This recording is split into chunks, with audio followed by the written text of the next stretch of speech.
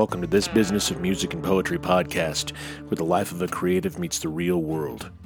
I'm Michael Amedee, host World Poetry Open Mic, The Michael Amedee Show, author of more books than I should mention, musician, poet, and above all, creative entrepreneur.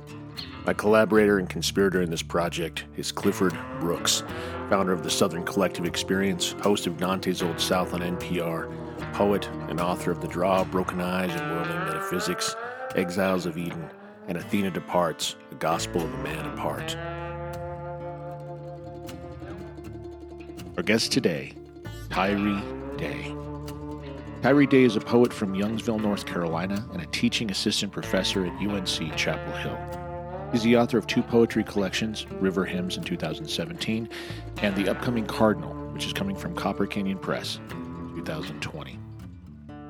Day is a Cave Kennan Fellow, and his work has been published in the Prairie Schooner, New York Times, and the Nashville Review. He is the winner of the 2019 Palm Beach Poetry Festival Langston Hughes Fellowship, the 2019 Diana and Simon Rabb Writer in Residence at UC Santa Barbara, and is a 2019 Kate Tufts finalist. Most recently, Day was awarded the 2019 Whitting Writers Award. Without any further ado, here is our interview with Tyree Day. Well, on tonight's This Business of Music and Poetry, we are lucky enough to have poet and social advocate Tyree Day. How are you doing, sir? I'm doing well. How are y'all? I am fine. Amedee, check in now. How are you, son? I'm doing wonderfully, man. Doing wonderfully. It's cold here in Denver, but it's still a beautiful day, you know. So happy to be here. Well, I mean, I know you'd hate to hear this, but it's a nice, beautiful, like, I bet 70 degrees here. So, it was 70 yesterday. Dude, it's Colorado. It was 70 yesterday. It's going to be 70 on, like, Saturday. So we're good. And Tyree, where are you right now? I'm in Raleigh right now. It's cooling down. It's probably about 60 outside, something like that. Yeah. It's hard down here, but this is why we can't handle snow. We're not designed for it. I will never apologize for it. I will not. It's the devil's dandruff. This is true. But Tyree, I pursued you to be in the Blue Mountain Review a couple of weeks ago.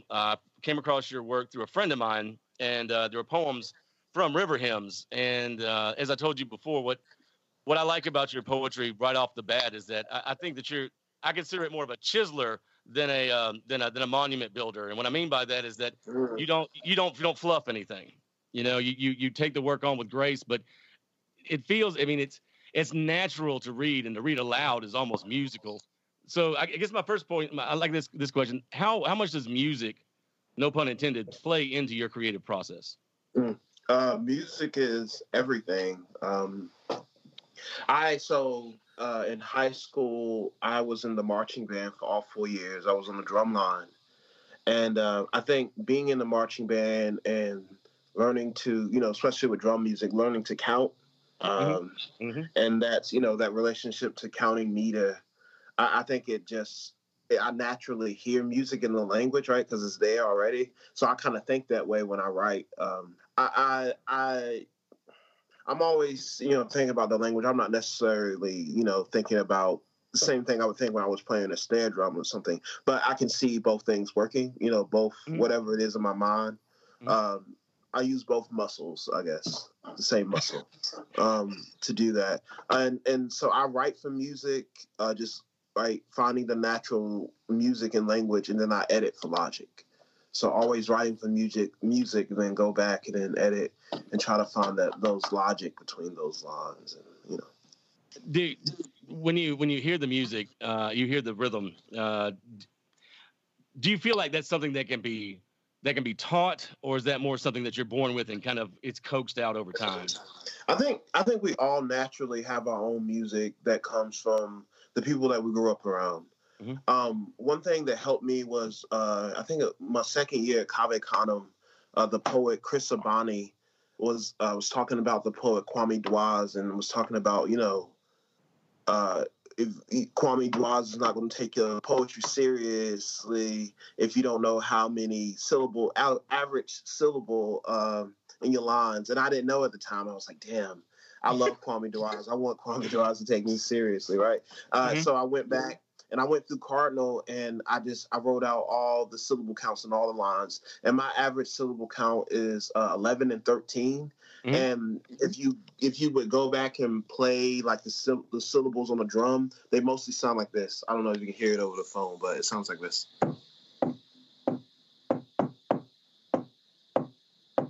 So almost like this chanting, right? And I think that makes sense for my work, right? It has this like, I don't know, this that chanting. I don't know how to even describe it, but it makes sense to me.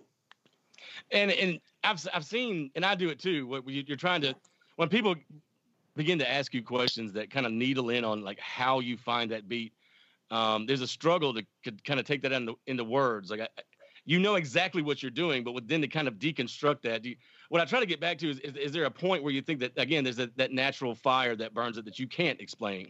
It's intuition. It's all your life experience in that one line, you know, and you gotta, you know, you can't.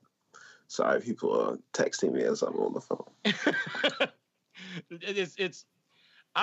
And tell us about Cardinal. Tell us about that right now. So Cardinal's my second book, out with Copper Canyon. I've been saying it's going to be out in September, but it looks like it's going to be early October, which is perfect. I think it feels like a fall book. And so it explores many narratives around the Great Migration, and it's constantly dealing with this question of like, where can Black Americans go to be safe? And like, does that place actually exist? And what does it mean to constantly be searching for the safety, right? And the safety, not only when you find that place, but the journey in between that searching. And so the book is constantly moving, and it's the speaker searching for a safe place and searching through ancestry and also searching through these narratives and history. And it's a book that's constantly running and constantly moving. How does this one differ from River Hymns?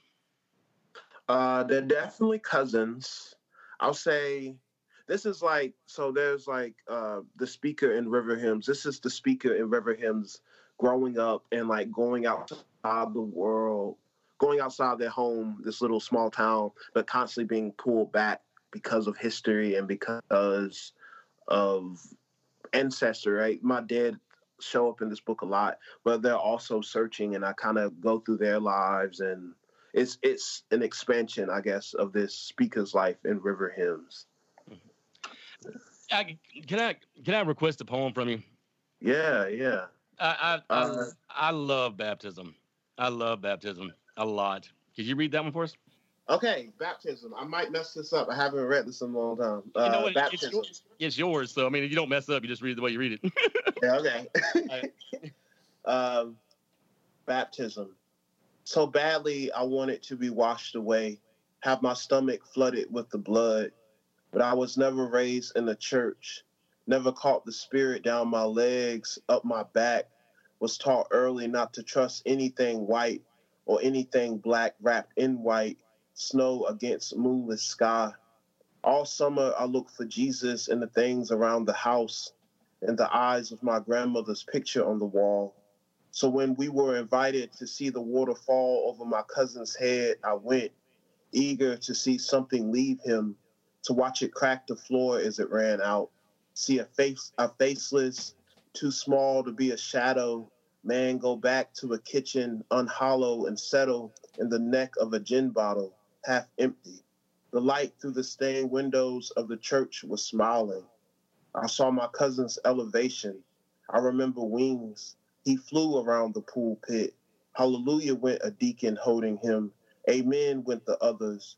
Fruits on hats responded by shining. And I thought, save me, until we were called niggers leaving the grocery store, and I went back to breaking dove wings. Wow, I do not even... I do not remember this poem in any way. Wow, fantastic. Wow, thank you. No, Fantastic. I mean, it's an obvious question, but I love it all the same. Where did that come from? What experience? How do you research a poem like that? I don't know. I don't ever my researching, I don't necessarily think I guess I did some researching, I guess, through my own memory. I think this line, I think the memory of watching my cousin get baptized, that's a true like scene here. And I think maybe just so much of River Hymns, this is a poem in the early stages of River Hymns. So much of River Hymns deals with the speaker, questioning God, right? And connecting God to different things in nature. And I think this is like an early stage of trying to deal with that. I haven't seen this or even thought about this poem in so long. There's a line in here that I'm going to steal for another poem. Where is it? Oh, I never caught the spirit down my legs, up my back. I like that idea. And I like the idea of eager to see something leave him. But yeah, I haven't seen this poem in a long time. Wow. So way to go, Cliff, hitting from an oblique angle with the readings here. So wonderful piece, first of all. And I think hearing just your remark there at the end about, there's some things that you're kind of wanting to borrow from it. So when you talked about your writing to music but editing for logic, do you find that for you poetry is an iterative process? Is it continually improve and get better as you go through and edit, or are all the ideas there and you're just cutting away once you get to the editing phase? It's different times. Sometimes it's a bunch of language on the page and I got to cut through and find that the language in between, right, what's really working the core. And then there's moments where I'm like taking two poems and mashing everything together, or taking two poems, mashing together, and taking some random language, sticking it in the middle, and then editing it all down and trying to make it make sense. So it just, I don't know, it's all feeling whatever I'm into or what I'm just trying to do at the moment. If I think I need to, usually when I'm writing. When I'm editing, that's when I'm like going back, like, is this too much language? I'm cutting it down, or. It's funny. Editing, especially editing poetry, reminds me so much of just life in general. Like how you just always are figuring out what's too much. What do I need to pull away? What do I need to? Now, here's a question that instantly is kind of sparked in me in this conversation is, I believe that we're born multiple times in our lives, right? We're born the first time, and then we're born again into being an adult, and we're born into the different things we do. Where did the beginnings of your birth as a poet come from in your life? Where did it start? I don't know. First when you were saying about like life and editing a poem, it's so true. I'm like working on a small little craft talk about how poetic craft and life, how they parallel each other so much, and like who you are as a person determines like what kind of lines you're attracted to, what kind of, you know what I mean, all of that. I heard Quincy Jones say something recently, just not to interrupt, but saying that you can never write a song that is more or less than you are as a person. Yeah, and I thought it's so true. Nice. I love that. Even when I was thinking about that, like so much of my writing comes from reading and like being inspired by another poet. And then I think about, well, if I don't have my certain lines are not going to attract to me, right? Or like it's even the lines that we're attracted to, and right, or our own certain music, right? I think just thinking about my life that I was like always kind of getting trained to be a poet. My mom was a storyteller. She read a lot. And always had this unexplained touch with nature and spirituality and like supernatural that was never explained. It was just like, this is what it is, and I think now it's just so ingrained in me that I'm like, no, this is a natural way. This is how it is. And so I think now that's why my writing is like that, right? That's a natural way that I feel like I was brought up. So it's not me putting on anything. It's literally me writing out all this language and stories that I have in my head. Now, I'd like to go back where we just found out that baptism was not in river hymns, and so that's that's limited thing. Like, how do you choose what poems to put in your books? Like, like which ones do you choose to include? How do you go through that process? It's really hard. So I'm trying to look back. So a lot of times, what will happen is a poem might not make the book, but that language will get put into another poem. Right. Looking at this poem, the language didn't even get put into another poem. I don't know why I decided to cut this poem. Maybe I didn't feel the language is as strong as the other ones in the book. Maybe it's too outside the narrative of the book was following. Or right now that I think about river hymns and I'm trying to like place this poem in river hymns, I can't necessarily place it. Like I wouldn't even know where to put it. You know. Right, and that leads to the next question as far as like the design. Like when you sit down your poems, how do you decide the story you're going to tell? As far, do you go linear, or are you more like snapshot, poem to poem, not necessarily connected? Do you like to maybe string your poetry books through its theme? Like how do you arrange the poems within your book? Oh, that's shout out to Eduardo C. Corral and Dorian Locks and Joseph Millar, my poetry teachers, just for all their help in training and river hymns. I remember the order that I gave to Eduardo the first time. He was like, "No, this is not it. Do better." And I was trying to really block it out, right, and not letting the poems kind of naturally. I talk a lot with my hands because that's how poetry. So I was doing this, right? I was doing blocks, but it had this. It didn't move right. I wanted a looser feel to it, more like a life, right? Yeah. Life is not blocked out. Life has a loose feel, and I wanted to show a speaker kind of getting older as the book was going along. So that's why you got those two sections that, and it's like a hard break, and I think you can kind of feel the speaker kind of reflecting more. So I don't. I think just like writing poetry, putting a book in order is all intuition.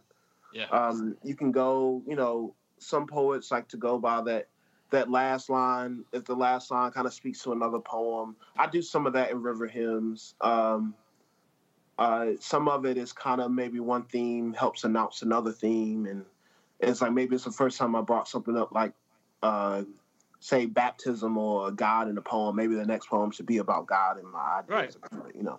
Stuff like that. Now, with all the hard work from writing to design to its story, River Hymns won an award, right?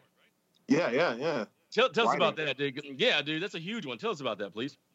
So I was driving back from I used to work at this 2-year college called Lewisburg College, and I worked there, and I worked at UNC, and I still work at UNC. But I was driving from there to UNC, which is about an hour drive. I just put my last $8 in the tank, and and I'm like, get me down the road here. And I get this phone call, New York City. I didn't know the number. Usually, I'm like, nah, I don't know who this is. I'm not picking up. All right, something was like, pick it up. So I answer it, hello, ready, quick to hang up. And someone was on the line, was like, hello. Who was it? Maybe it was either Daniel or I think it was Daniel that called me, or Courtney. I don't know. I don't remember at least. And they told me they're from the Whiting Foundation. They let me know that I won. And of course I was in shock. I was quiet for a good second, just waiting. Like, am I about to get scammed? I was waiting for them to ask for my social, and I was hanging up, right?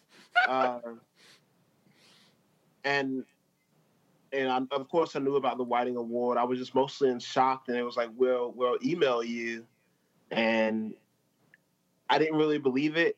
I called my wife. I was like, hey, I got this phone call, and she went to the website. She started freaking out, and then we just waited for the email until it was real. Right. Yeah, it's been an amazing award, and especially now that I think about, I don't know, the times that we're in, it came at a good time. That's again, it's kind of leads into. I always like to ask, again, hearing how you weave faith into your writing, and kind of with your worldview. And I'm never trying to get stickier than you want to get, But like, how does faith play into your poetry? And on a larger scale, like when you said, I put my last $8 in there, then I got this phone call. I mean, do you think there's a connection between how humble and honest and forthright you are in your poetry, and that the universe listens to that? I will say it doesn't help to be a good. It does help to be a good person, right? Though we see bad people get shit all the time, so I don't know exactly how I feel about that. But yeah, at least for me, I see that the more good I am to people in the world, the more comes to me. I think that wasn't always true. I've done terrible things, right? But Dorian Locks really, I think, put that in my head that, like, if you want to be a good poet, you also have to be a good person.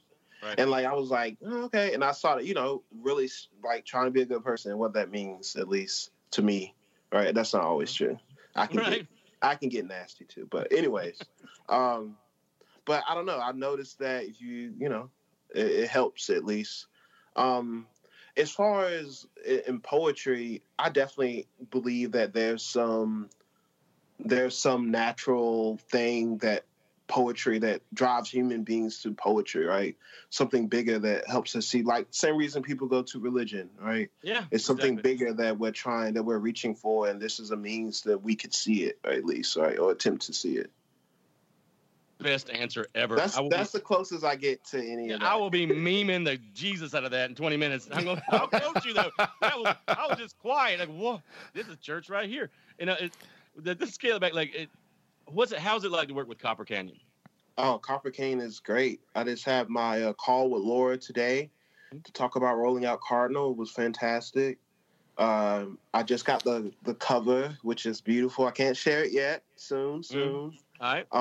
I was talking to Laura on the phone, and I was saying, no matter what happens with the book, I really enjoy this book. So, and I feel like that's a really good place to be in, especially in like today's poetry world. I like it. So, and it has photos of my family members in there, which is really great. Yeah. And there are these like really unfocused, unprofessional photos that make the language in the book and just make the book so much better to me. And I'm just really excited for folks to see it. Now, I love to get into the science of the book. The book nerd in me loves of course, no, let me not say it that way. I love the content more, but when to the feel of the book and the book and its design from cover, when you describe the photos, in this regard, like with Copper Canyon, how much of the say-so did you have in the design, and how does that connect you to the book? I mean, yeah, I'm trying to think.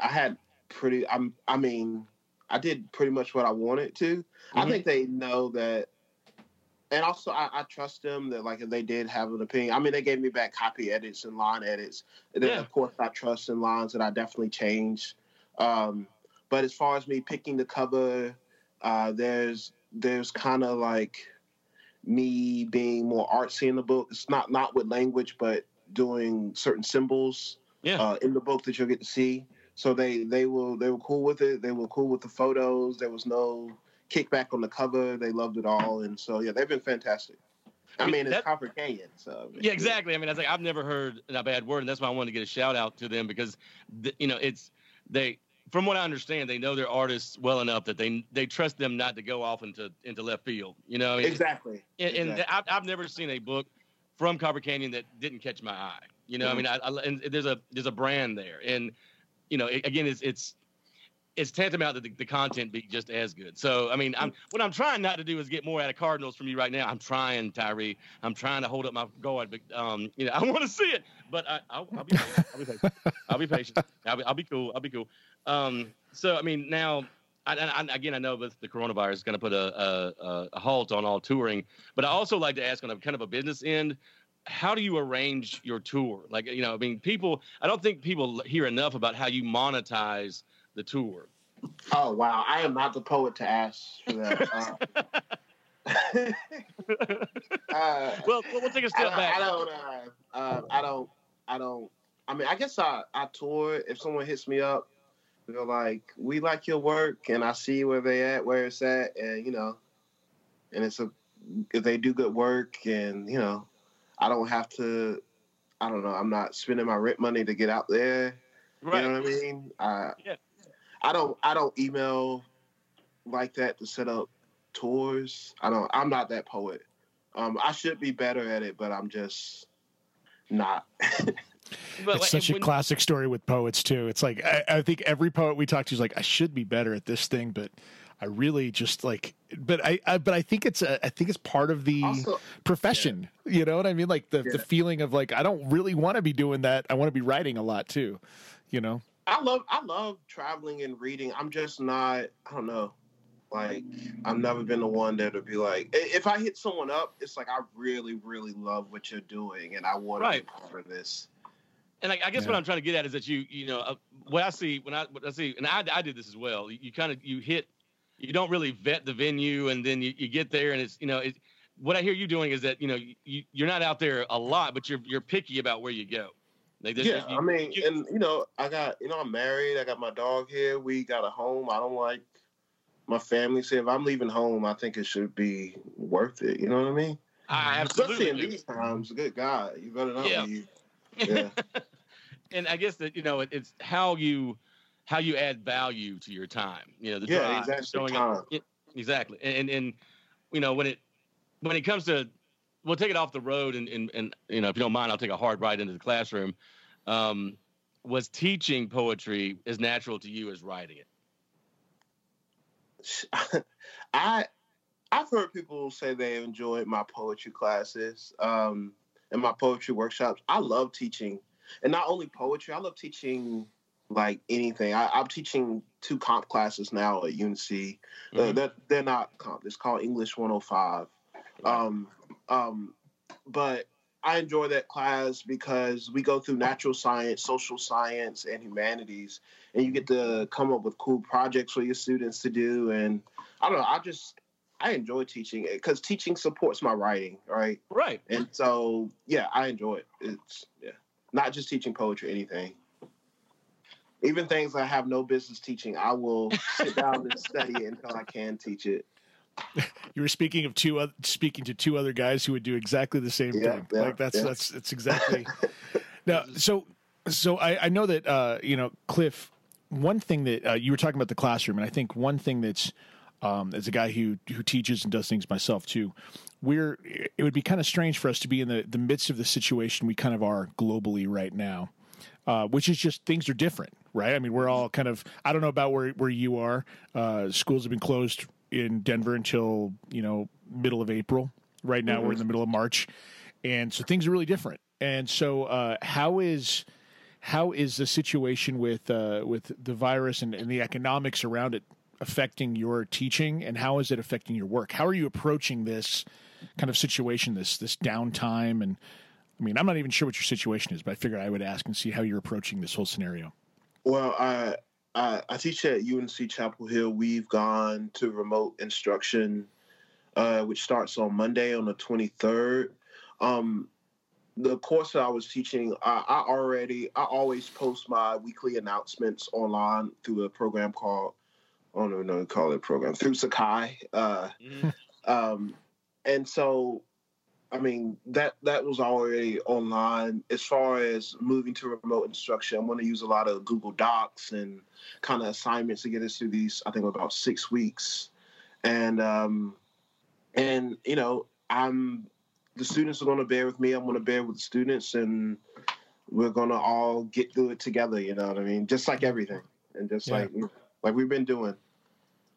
Do you think this changes kind of the tenor? I mean, I think one of the things that we always do as artists, whether we do it consciously or not, is that we're kind of pulling from moments in the culture, right? The moment in the culture, wherever we are, is somehow affecting our work. I mean, I personally feel a shift in culture. Mm-hmm. And I'm not even sure what it's going to be yet, but I know it's shifting. Do you feel a perception of that? And have you kind of identified that yet, or have you spent time thinking about it? If I think about it in the way of creating art, I can only talk about it as the way I create art. I've never been an artist that can create from what's happening right now in the moment.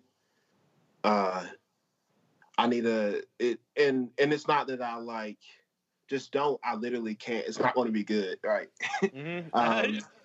And so, I just need time to let it sit in. Usually, my poems or whatever I'm interested in doing pops up like usually like a bird or something will fly by me. I was like, oh shit, that reminds me of right the time my uncle did this, and I was like, oh, well, I guess that bird must be him, all right, or they must be connected somehow, and then I go off. Mm-hmm. And so, in the future, you know, if something will remind me of something, or if I can make that connection, you know, maybe I will, you know, write about what's happening now. But I've never been the type that can just do it right now. There's people that can do it, and it's like, damn, thank you, we needed that right now. Mm-hmm. But I've never been that type. I completely can correspond with that. I never have either. Cliff.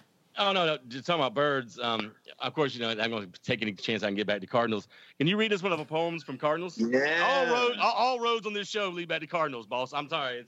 Let's do it. All right, man. Do it for us. All right. So let's see. Maybe I'll read one that I haven't read anywhere else before. That's what I should do. That's awesome. All right. Oh, I'll read you two. Do it. So I've been told this is the poem that's going to be on the back cover. Right. Ode to the City. Because the trains in Harlem spill from the tunnels like butter beans. Because the snow in Chicago must be survived like cotton. Because in Los Angeles I flew in my grandmother's blue house dress and Carolina wings. Because a skyline and a tree line both have a history of taking my sight and doing with it what they want. Because this block can't grow white tobacco flowers to place in a window. Because a field train car isn't my uncle's autumn-colored coffin with strangers at each end.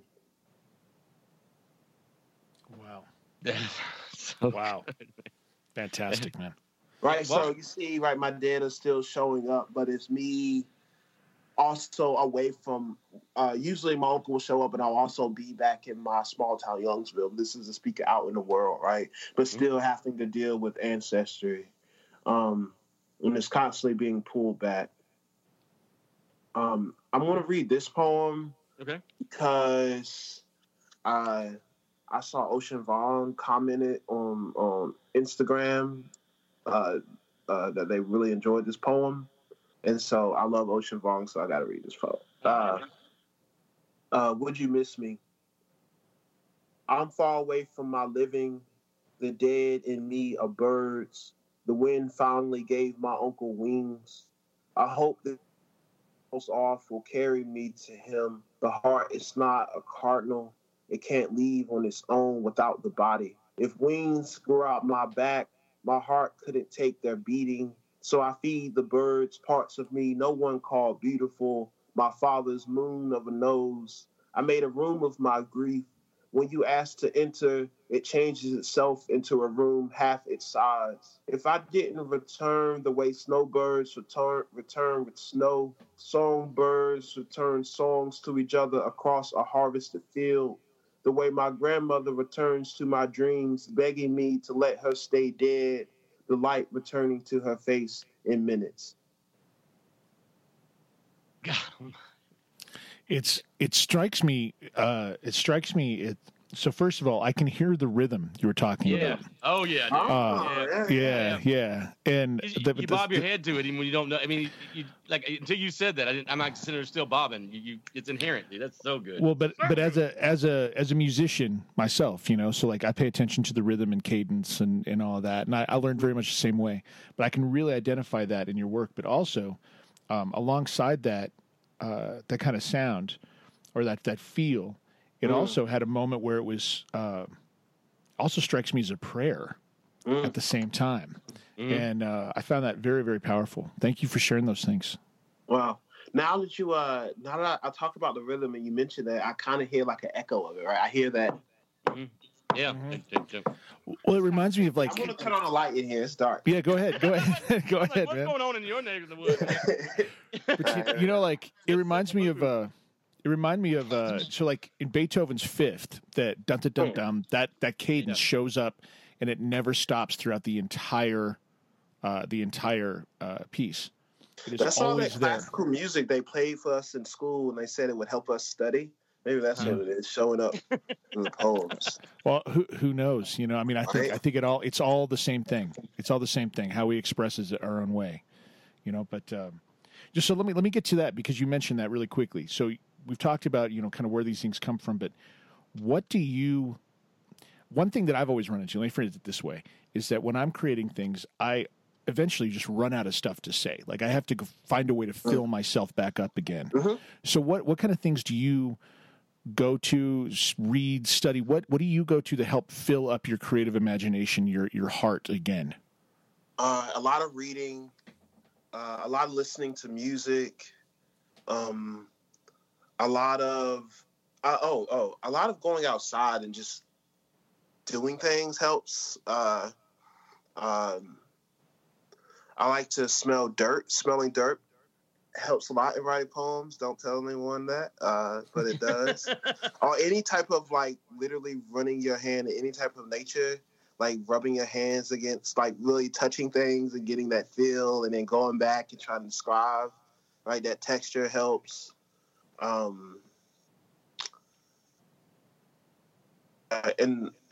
you know, we talk about life and craft, just living your life and paying attention to the world, and that helps, you know, all those things. And definitely reading is like 90%. Reading and music is everything.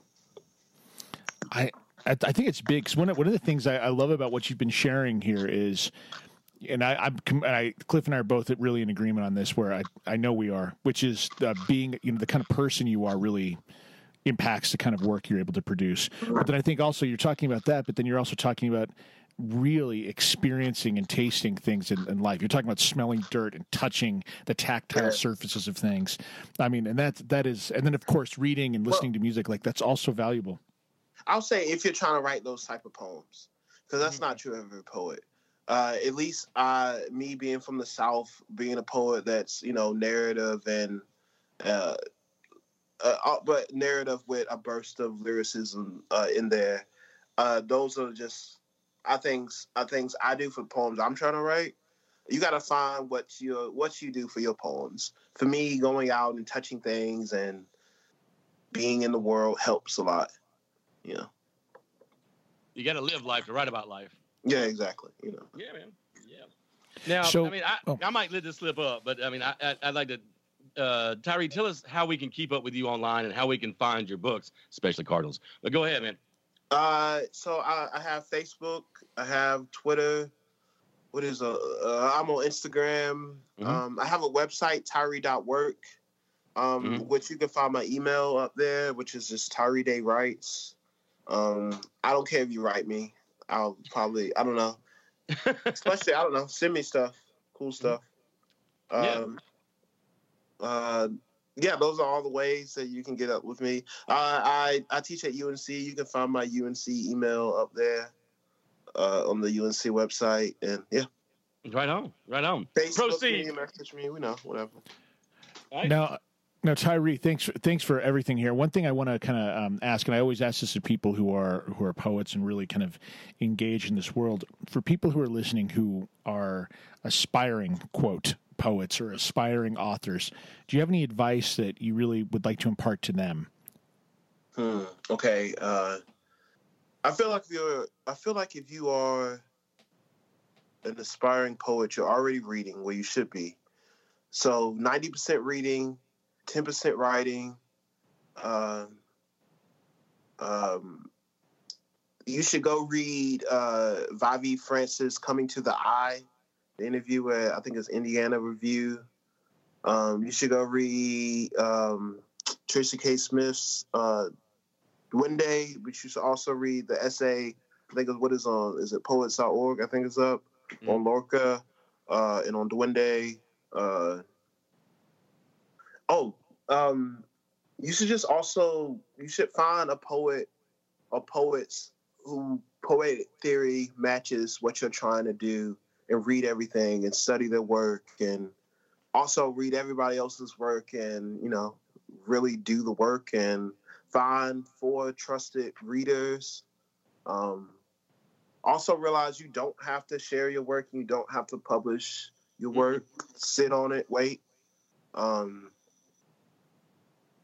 just question your beliefs. I think that is the biggest thing that I've seen out of students. We have our beliefs, and then poetry asks us to question our beliefs, right? Question what we know of the world. And I think that's really hard for people to do that and to be vulnerable, right? That asks you to be vulnerable, to question your beliefs. That's a big thing. Just do it all and be a good person and read and do the work.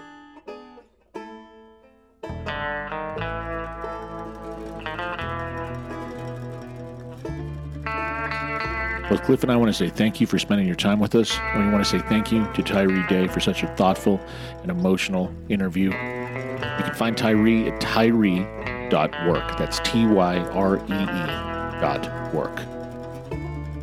You can find Cliff Brooks at cliffbrooks.com. Also, southerncollectiveexperience.com. You can find me at michaelamade.com or worldpoetryopenmic.net. The music for this episode was provided by the fantastic Justin Johnson. You can find him at justinjohnsonlive.com.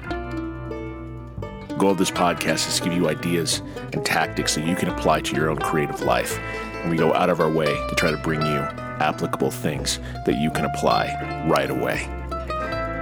Remember to be courageous. Do the hard work. Conquer your obstacles creatively. Learn to trust your heart, for it's easy to lose your path in this business of music and poetry.